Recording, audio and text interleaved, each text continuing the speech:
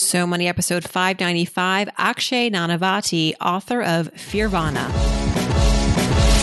You're listening to So Money with award-winning money guru Farnoosh Torabi. Each day, get a 30-minute dose of financial inspiration from the world's top business minds, authors, influencers, and from Farnoosh herself. Looking for ways to save on gas or double your double coupons? Sorry, you're in the wrong place. Seeking profound ways to live a richer, happier life. Welcome to So Money. Can you imagine going from fighting drug addiction, alcoholism, then PTSD post-war, and now writing a book where the Dalai Lama writes the foreword?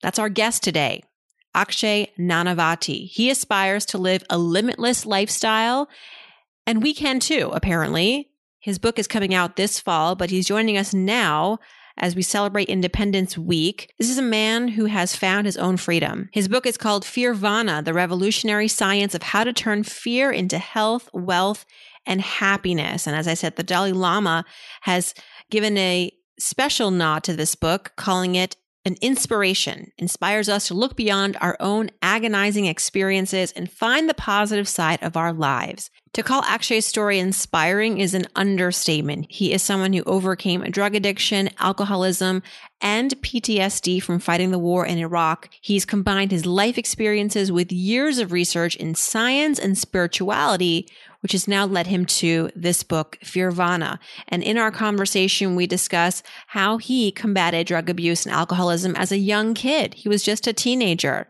How he convinced the Marines to let him in despite having a health setback. And how did he get the Dalai Lama to write the foreword to his book? Those details and more. Here we go. Here's Akshay Nanavati. Akshay Nanavati, welcome to So Money. Oh my gosh. So many questions for you. Thank you so much for having me, Farnoosh. Pleasure to be here.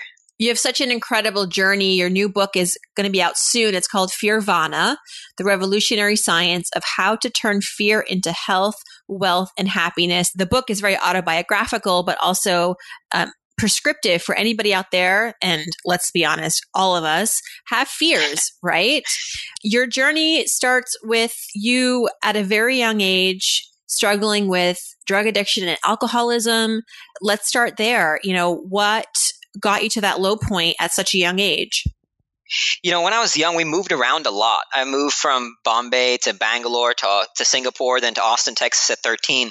And I guess I was very lost, not sure if, who I was, who I wanted to be. And not that I can sort of blame my friends because I take full responsibility for my behavior, but ultimately, I sort of got into an environment where that started, and I tend to be a very addictive, extreme type personality. So I started, once I got into marijuana, I was the first person in the group that then started taking the harder drugs. And I was heading down a bad path. I lost two friends to that lifestyle. They OD'd, and I too was, that easily could have been me. Because like I said, I was in the phase where I would have done any drug that came my way, which was not healthy, of course. And you decided to stop at one point. How did you get to that place? So actually have you seen the movie Black Hawk Down? I'm embarrassed to say that I haven't, only because I'm not that great with war movies and violence, but I really should see it. No, I totally get it and I understand. But actually that movie kind of triggered something in me because, it's a movie based on a true story. And so we're just watching the courage of these men sacrificing their lives for their fellow human beings kind of made me question the life I was leading and made me wonder, would I be able to do the same thing? And I still remember after watching the movie, I then read the book, and then I read book after book after book on military and combat, and pretty much decided right then and there to stop doing drugs and decided to join the Marines. And you did. And tell us about that experience and what contributions that journey gave to Fearvana ultimately. So when I first joined the Marines, two doctors actually told me that Marine Corps boot camp would kill me because of a blood disorder I was born with. So that made me a little nervous, to say the least. And you discovered this blood disorder right then and there, or you always knew about it? I knew about it, but I had never kind of come up as an issue because, I never thought about it. I never was really physically active in my drug phase. So it never really showed up as an issue. But and it's actually disqualifying. The blood disorder is called thalassemia. So it's disqualifying from the Marines. So I actually had to sort of fight my way in to get into the Marines. It took me about a year and a half just to get in. How did you do that? How did you convince the Marines to let you in with a non-negotiable blood disorder? Yeah, right. I actually had to go to multiple doctors. So the first two told me that, I couldn't. And I just went to a third one. They gave me a letter of approval. And this was also a post 9/11 world. And I was signing up for infantry. So to some degree, they needed bodies, and especially someone who's, dying and volunteering to go. So it would have been a lot harder, I think, had I been doing the same thing today. But in post 9/11, it was a little easier to kind of fight my way in. And I was going infantry. So, they needed me to some degree, I think.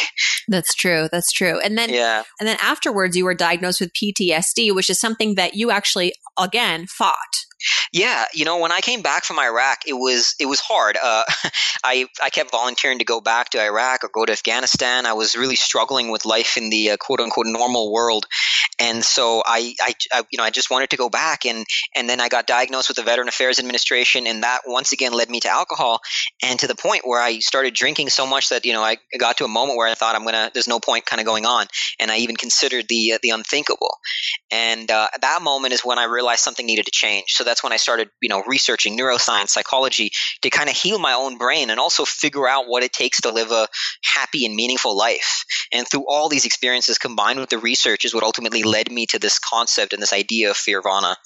In hearing your story, it sounds like you are a person of extremes, to say the least, right? I mean, you literally went to the edge more than once in your life with drugs and alcohol, somehow found a way. You were personally motivated enough to say, I don't want this, and then change course, which not many people can say that's happened to them, not just once, but twice. Yeah, it's been an interesting journey for sure. And even, and I think now I've learned to channel that extreme, that addictive personality into something meaningful.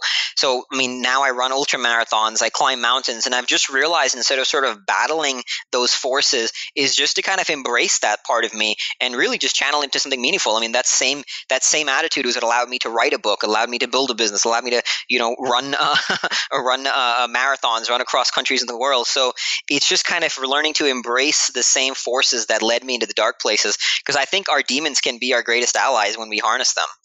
Is that what Fearvana really is about? Is harnessing those demons and putting them to work in a positive way? Yeah, very much so, because, the word fear itself, it's not a positive word. When people say the word, they don't think of it as a quote unquote positive emotion. And I think that's a mistake. Throughout my experiences in life, everything worthy has been terrifying at first, including writing a book on fear, which was absolutely terrifying. So fear, the idea of Fearvana is to help people reframe these so-called negative emotions and channel them into something meaningful.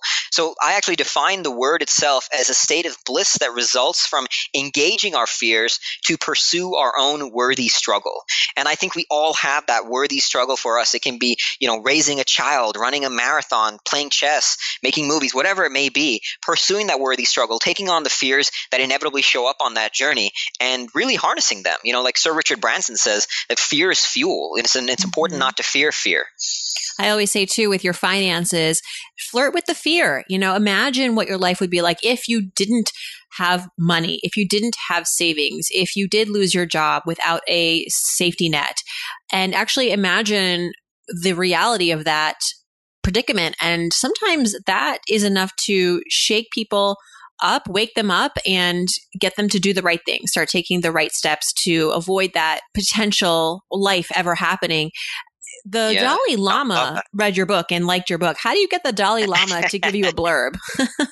Yeah, that was obviously, as you can imagine, just a huge honor and very humbling to get a forward from him. Do you just email him? Like, how does it it work? Took sort of months of work. First I emailed a cold email on his website that got me nowhere. And then through some research, I found an email contact for somebody in his office. And then 3 people later, I actually connected to the right person, and I shot a video for His Holiness. I wrote him a letter. I was very kind of real about what we're trying to do with the book, the impact we're trying to make. I was very vulnerable about sharing my own struggles.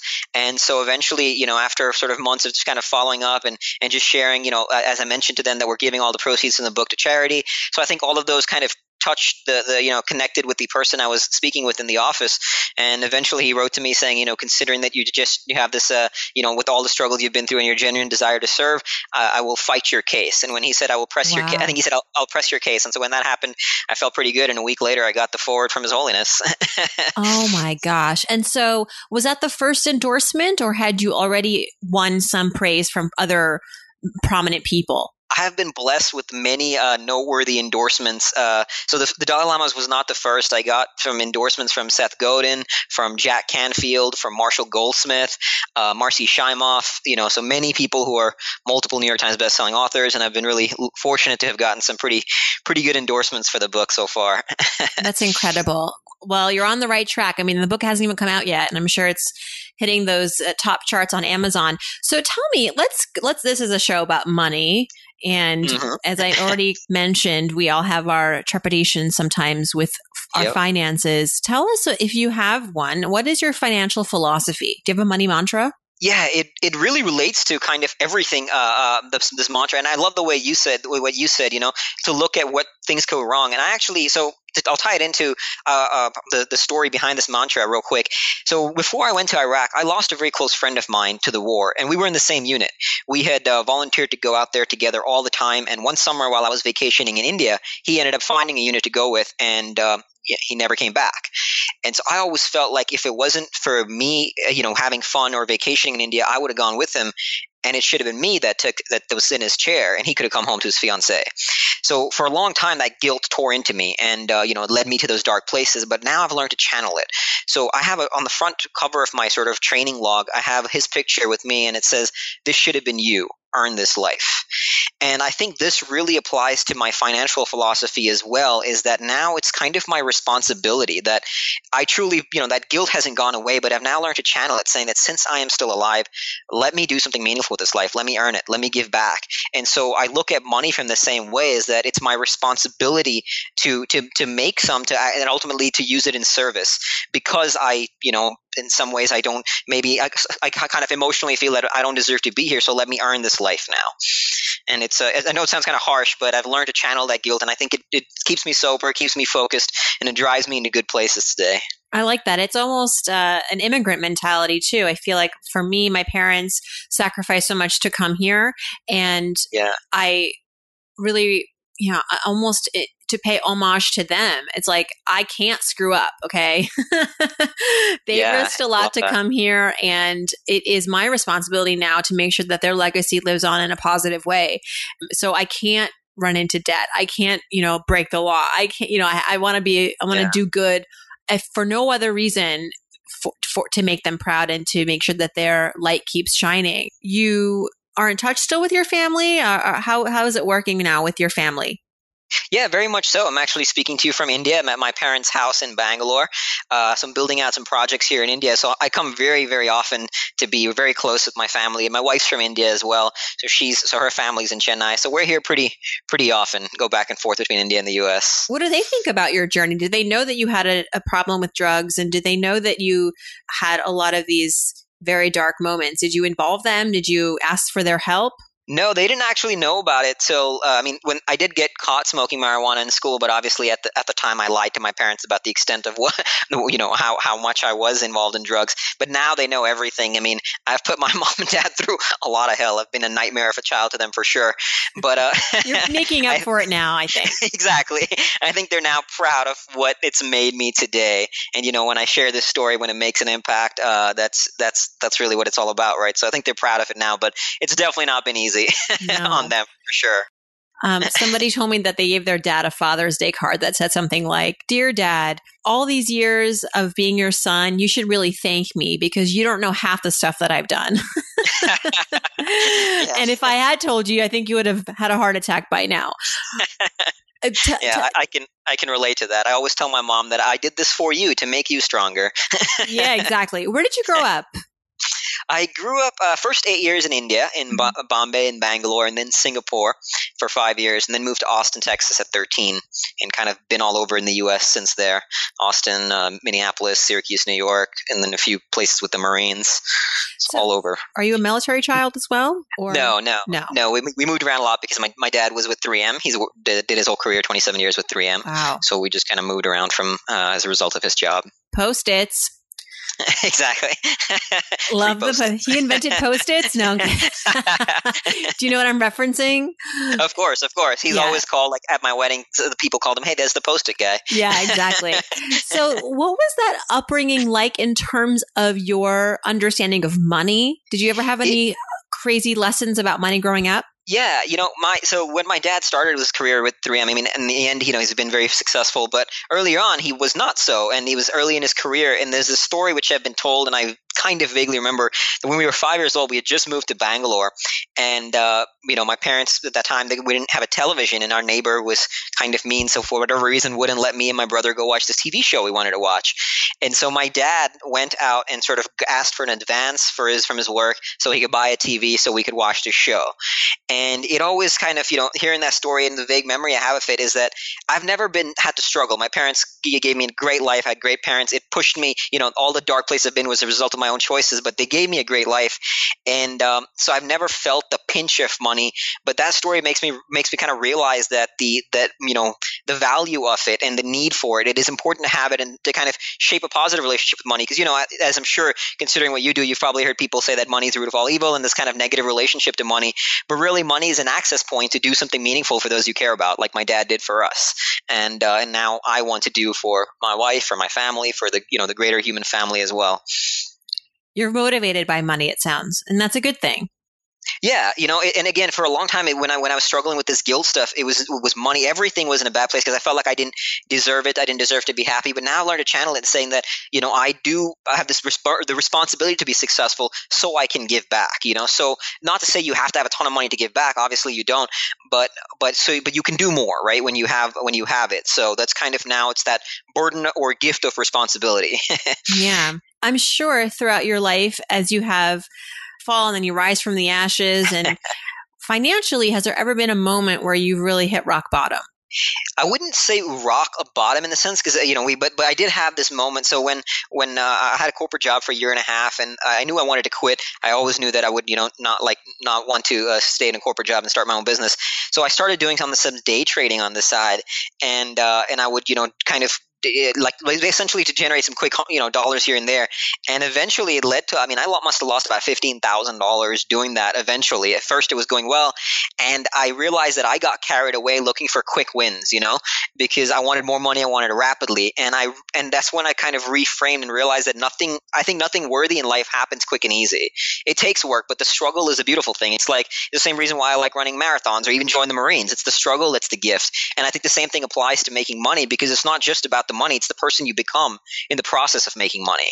So when I lost all that money, I immediately stopped doing the day trading. I kind of reframed, and it was hard for sure. It was like shocking that I put myself in that position, but it taught me a lot, as those moments do.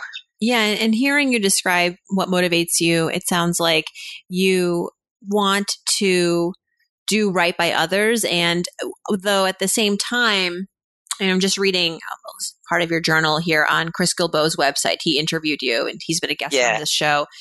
Yeah, he's awesome. That you really like to surround yourself with supportive people. That you mentioned I should tell the audience, you made a point to travel to every single country. And part of your journey, you said, was kind of lonely because there wasn't this cheering on throughout the whole experience. So does that motivate you? Does that motivate you to know that that people are watching you, looking at you, going, keep going. You're doing great. We appreciate you. We value you. I think it's a huge one. I mean, just last week, actually, I spoke at IIT, which is kind of like India's version of Harvard. And right after the talk, this kid came up to me and said that like in India actually has the highest student suicide rate in the world, which is scary, right? It's shocking. And so this kid came up to me and said, I was just last week I was crying and I was so stressed out, and your talk was exactly what I needed to hear, because I talk a lot about embracing stress and fear, and when you make that impact, that couldn't be more meaningful. That's what drives you, and that's what is a reminder, because I still go through dark moments. I still have triggers where sometimes an urge to drink will show up, and those dark moments are there. The demons are still there. But when I have those kind of moments of knowing that you're making a difference, it reminds me of why I need to stay focused on my work and everything else I'm doing. Is there anything that you do daily or more regularly to, as you say, fight the demons, stay focused? My greatest fear today is stillness. And so what I am now doing is engaging that fear to to ultimately understand my demons, embrace them, and channel them into something meaningful. So this doesn't just mean meditation. It also means actually you're not a good meditator, I guess. Yeah, no, that's definitely a struggle. So that's one thing I'm working on. But one other thing I actually do, and I learned this from an endurance cyclist friend of mine, is I'll actually sit there staring at a wall, so no TV, no music, not even a painting, so no stimuli at all, and just sit there staring at the wall and seeing where your mind goes. So not my eyes closed, my eyes are open. And he does this, the friend of mine does this for up to 24 hours, and then he'll go riding for 24 hours. I can't do it for 24 hours yet. I think I'll lose my mind. No way. So I'm slow. What are you rushing? Are you pledging a fraternity? Like, that's the only reason they'd ever. Right? That's hazing. Exactly. And Marines, we always used to say, haze yourself. So I do these like self-hazing exercises to embrace stillness and actually engage my demons, to sit there like literally. And I do this about once a week. I'm trying to go up in 15 minutes a week. So like, I can do it for an hour and a half, and it's brutally hard, but it really forces you to delve into yourself in a whole different way. And there's beauty in that. But like I said, anything worthwhile I think is challenging. So this is very, very hard for me. And that's why I'm doing it. What do you think it is? I mean, are you just afraid to be alone with your thoughts? I have a friend who says that. She's like, she's an insomniac because like the process of trying to fall asleep, she says, requires like stillness, and her mind is just kind of moving freely. And she hates that because like sometimes she thinks about terrible things, or like, you're nervous wreck. You're always thinking about worst case scenarios. She hates being alone with her thoughts, as she says. Yeah, I can very much relate to your friend. Yeah. Is it anxiety? What is it? I'm not, I think that, I guess the idea of that loneliness, I'm still kind of figuring this out. It's recently that I've explored this fear of stillness. And I guess, like for example, when I skied across Greenland, we would be skiing for up to 12 hours a day, and you're really skiing into an empty white landscape. So your mind goes all kinds of places, and there's beauty in that, but it's challenging because, you'll experience low moments. Suddenly I remember thinking about this friend of mine that I told you and just crying. Other moments I'll be at like top of the world and just blissful. Other moments you're so at peace, you're kind of in flow, you're not even thinking about past, present, you're just fully present. So I think the challenge in these moments is you get to experience the entire microcosm of life. I mean, the entire spectrum of the human experience in this one moment, right? And there's beauty in that, but that's also really challenging because you have to face all your thoughts, and we live in a world that's constantly running away from ourselves, whether we do it through phones, through televisions. I mean, I'll fly and I'll see people just staring at their phones, like every 2 minutes opening their phone just to like, look through something and then shut it off again. And we're running away from ourselves so often. And so that's why it's challenging to just be with it. And I guess I still have, a lot of those my addictive personality. So all that stuff comes up, but I think the more you engage those moments, the more you engage those demons, the more you can grow from them. I think challenging experiences lead to our growth. So that's why it's true. That's scary. What doesn't kill us makes us stronger, right? Exactly. Yeah. And so where are you now? Like I know you're in India right now, but where's home? Home is New Jersey. So that's where my main base. I go back and forth. You're like this world traveler. You can't stand still, and you pick Jersey as your residence. I know, crazy, right? My wife has family there, so when I'm off like running across the world or climbing mountains, she at least has family. That's what had us choose New Jersey initially. And down the road, I think California might be in the cards, but we'll see where it all goes. All right, so Fearvana comes out later this, I guess, in September. Okay, so you're in pre-sales right now. What's your hope for this book? Do you want to create a movement? Do you want to just inspire people? Like, what would be the ultimate result from someone reading this book? And do you want to like be on Oprah's list? Like, what's your wish and dream? Definitely. I wanted to go far and wide. I'd love to hit the New York Times list, of course. And as I said, we're giving away all the proceeds for charity. So I'd love to raise a lot of money for charity. I want this book to be definitely a start of a movement. So Fearvana is going to expand into multiple things. As I think I mentioned, I'm in India working on a project. We're building out what I call Fearvana Academy. So sort of like what Sir Richard Branson is to Virgin, I want to be to Fearvana. So we're going to create like Fearvana Fitness, Fearvana Academy, Fearvana Festivals. And essentially it'll be like these different verticals, but all under the umbrella category of enhancing well-being and looking at improving the quality of our lives. So I've also started a Fearvana Foundation, the nonprofit arm. And so this book is intended to be the start of this movement to really bring this concept of Fearvana to more people and ultimately look at progress from a way of not just making our lives easier, which is I think what we're currently seem to be doing on a global scale is how we define progress as the next thing to make our lives easier, but really how do we make our lives better? And I think that means the opposite of making our lives easier, because I think struggle is a good thing when it's a worthy struggle. I agree. Now, in the run-up to writing this book, do you coach people one-on-one? Yep. That's been mostly pretty much the entire business has been coaching one-on-one. Now with the book launch, I'm going to be building out digital information products. I love public speaking, so getting more into speaking and then building out these various Fearvana arms as well that will kind of take on their own world in terms of business and income as well. So Fearvana Academy is the next immediate one. Before we leave, let's do some fun So Money fill in the blanks. So I can kind of capture your train of thought wherever you happen to be in this current state of mind. If I won the lottery tomorrow, the first thing I would do is?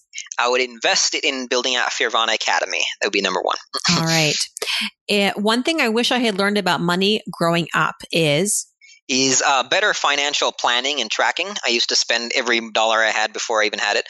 So better planning, I guess, financial planning. Mm-hmm. One thing I spend on that makes my life easier or better or both is? Education. So like books. I spend a lot of money on books. I read a lot of books and online courses and stuff like that. That really helps me.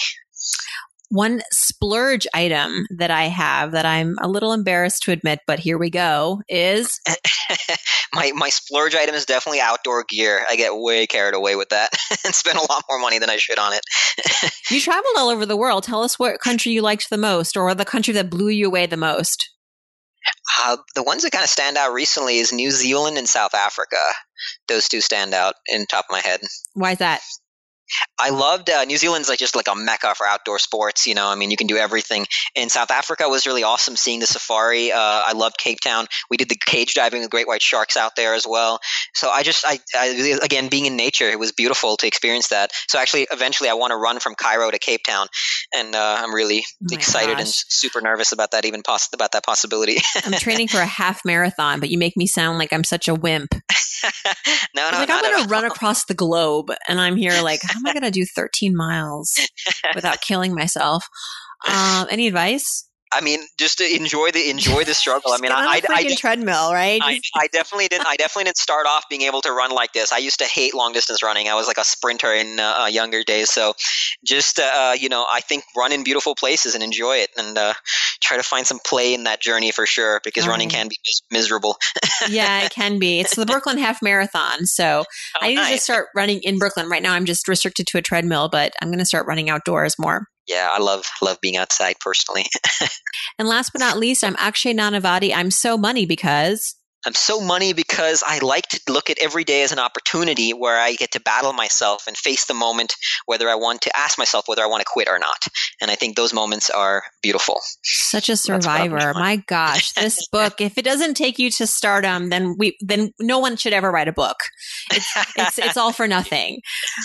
Truly, I see big things in your future, and I really appreciate you coming on the show. And I know that you have a special link for our listeners. If we want to learn more about you and the book, go to fearvana.com/so money. Yeah, perfect. And thank you for having me on this show, Farnoosh. It was a real pleasure. Thanks so much to Akshay for stopping by. Again, if you'd like to learn more, check out fearvana.com/so money. And if you missed any of this, you want to download the transcript, download the audio, leave a question for me for the Friday episodes of Ask Farnoosh. There's a one-stop shop. Go to SoMoneyPodcast.com and it's all there for free. Remember, Fridays, it's my turn to answer your questions. So don't be shy. Let me know what's on your money mind. If you have a question about money, career, life, if you'd like to maybe be a co-host for the Friday episodes, as now I have some listeners joining me, sharing the stage, let me know there too. I hope you all had a wonderful 4th of July, and I hope your day is so money.